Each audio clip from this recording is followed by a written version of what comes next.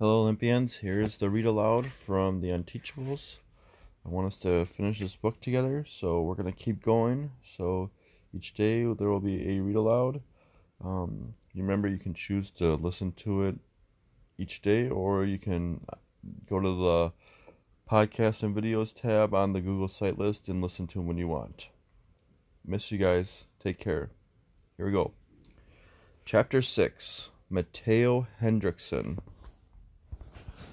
When I get really bored, which is every day, I watch people. I know with characters from TV and movies. For example, my sister Lauren is like Venom from Spider-Man because she's evil and she spits poison. Well, not literally, but since I invented the classification system, I get to choose who's what. Just don't tell my mom because she's like Professor McGonagall from Harry Potter. Smart and usually fair, but she can be nasty when someone ticks her off. Like me comparing Lauren to Spider-Man villains. It works for the kids at the school too. Parker is like Lightning McQueen because he's the only kid who drives. Barnstrom is Flash since he was such a great athlete before he wound up in crutches. Raheem is a little tricky, but I think of him as Birdman because he has really big ears and he can easily expand to wings if he gets bitten by a radioactive canary. Crazy, I know, but in comics, that kind of thing happens all the time. Anyways, I can always switch him to Sleeping Beauty. He's not that beautiful, but he is always sleeping. Elaine is a cross between Chewbacca from Star Wars and Lois Lane, who always rhymes with pain. I try not to get too close to her. She once picked a kid up by the belt and used his head to poke at a fluorescent light that was buzzing. Kiana is Blonde Phantom, since they're both from California, even though Kiana's hair is closer to light brown. And although that's easy, Dr. Bruce Banner, who turns into the Incredible Hulk when he gets mad. As for me, I'm part Hobbit and part Vulcan. Bilbo and Spock. Big logic in a small package. That leaves our teacher, Mr. Kermit. He's tough to characterize. I'm leaning towards Squidward because when he comes to class in the morning, he reminds me of Squidward coming to work at the Krusty Krab, bored and bummed out. And he treats us that way, the way Squidward treats his customers. He doesn't hate us exactly, but he definitely wishes he was someplace else. He's even a little grumpier than Squidward because he doesn't have a hobby like playing the clarinet, unless you count crossword puzzles and consuming mass quantities of coffee. For someone who's supposed to be a teacher, he sure doesn't do much teaching.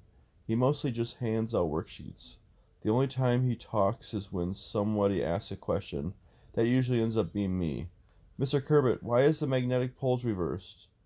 With effort, the teacher tears his attention away from this password and he says, "Excuse me?" Every 250,000 years, Earth's magnetic poles reverse, I explain. I was wondering why that happens. Yes, but what does it have to do with... Reluctantly, he glances from the New York Times to the worksheet on the desk beside it, using vocabulary words in a sentence.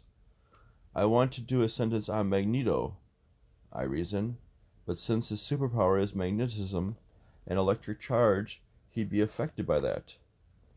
That's another thing about Mr. Kermit. He isn't very helpful when one of his students is curious about something. The only other time there are questions is when Parker is trying to figure out what a word is.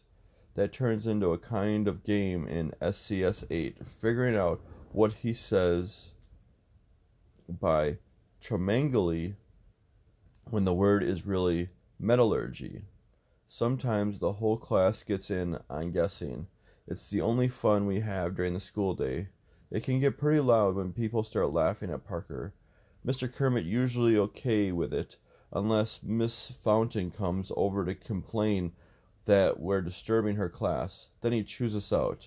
He doesn't get mad at us, but he can't stand it when she does. This one time, Barnstrom makes a big stink, pounding the desk with both crutches because the football team is holding its first pep rally and he isn't going to be there up with his players. "It's not fair, man," he roars. Just because I'm injured doesn't mean I'm not a golden eagle. Mr. Kermit's curiosity is suddenly piqued. If you were in a pep rally, you'd have to leave now, right? You'd have to be somewhere else for the rest of the day? Barnstrom nods. The team gets the whole afternoon off to prepare for it, and I'm stuck here working. That might be pushing a little. I've seldom seen Barnstrom pick up a pencil. That sounds reasonable to me, Mr. Kermit agrees. It isn't your fault you got injured. Why should you have to suffer for it? I get the feeling that Mr. Kermit doesn't care much about justice for Barnstrom. What he really wants is to get this disturber of the peace out of the room 117 before he puts one of those crutches through a wall. Miss Felton would definitely notice that. So he goes to the intercom and demands to have Barnstrom included in the rally. He argues his way through 3 secretaries and an assistant principal. And he won't take no for an answer. We're blown away. It's a whole new side of our teacher none of us have seen before. He's actually fighting for one of us, when we wouldn't have bet money that he barely even noticed that we were there. Put me through to Coach Slattery, Mr. Kermit insists. He's in class right now, comes the reply from the speaker. Well, get him out of class, our teacher retorts. Justice and fairness aren't just part of social studies curriculum, you know. They're the building blocks of an entire society. No one is more amazed than Barnstrom himself. That's what I'm talking about, he approves in a satisfied tone. By the time Mr. Kermit gets on with the athletic office, he's really worked up. You ought to be ashamed of yourself, he accuses Coach Slattery. You send these kids out there to be tackled and elbowed and hit with hockey sticks, and then when one of them gets injured, you abandon them? When the coach finally breaks down and says, okay, whatever, send him down, our whole class breaks into applause. You were awesome, Mr. Kermit, Kiana exclaims. You should be in the Justice League, I add. He looks startled, as if he didn't realize that anybody was actually listening to him. He turns to Barnstrom. Well, off you go. Enjoy your... His voice trails off. Pep rally, I supply helpfully. Barnstrom is already swinging toward the door. Thanks, Mr. Kermit. Throughout the afternoon, our teacher keeps looking at Barnstrom's empty desk and smiling. Another first for him. And at the end of the day, when we're called down to the pep rally, he smiles all the way to the auditorium.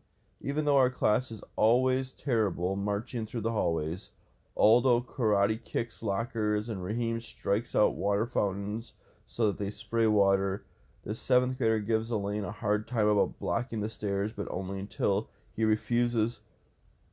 realizes who he's talking to. Better to be blocked on the stairs than to take a one-way trip down them, or have a classroom door slammed on your head, or any of those other things. Elaine does to people who annoy her. The kid apologizes and gets out of there as fast as he can and slams the door into Parker, and they both end up blocking the stairs for real. Not even that spoils Mr. Kermit's mood. It's a problem. He's much too happy to be Squidward now. Until we reach the auditorium. We're standing there waiting for our turn to file in when an ear-splitting honk goes off right behind us. Mr. Kermit practically hits the ceiling. He wheels around to see this kid with a bright green vuvuzela, one of those noisemakers that look like a long plastic trumpet. And they're tradition for Golden Eagle sports because one of our school board members is from South Africa, where they were invented. Without a word, Mr. Kermit snatches the thing out of the kid's hand, throws it to the floor, and stomps it on it flat. The boy looks at him, quivering. But it's a pep rally. Who says pep rallies can't be quiet? The teacher, furious eyes fixed on the girl, who was holding up a purple one. Don't even think about it. Nervously, she whisks the instrument behind her back. Mr. Kermit nods. That's the spirit. Problem solved. He's Squidward again. When it comes to vuvuzelas, he might even be Lex Luthor. At the pep rally, they make us sit in the back, just in case we have to be kicked out. Our class always sits in the back, even in the cafeteria. The teachers don't want us anywhere near the soda machine. They think giving us sugar is like sprinkling water on gremlins. I cheer when Backstrom is introduced. I've never known anybody on the team before. He waves a crutch in our direction, and a few of the other kids clap too. Then Raheem falls asleep. His head slumps over and conks the girl sitting next to him. We get kicked out, of course. Alright, that's the end of the chapter. Next one will be chapter 7, Kiana Rubini. Have a great day, Olympians.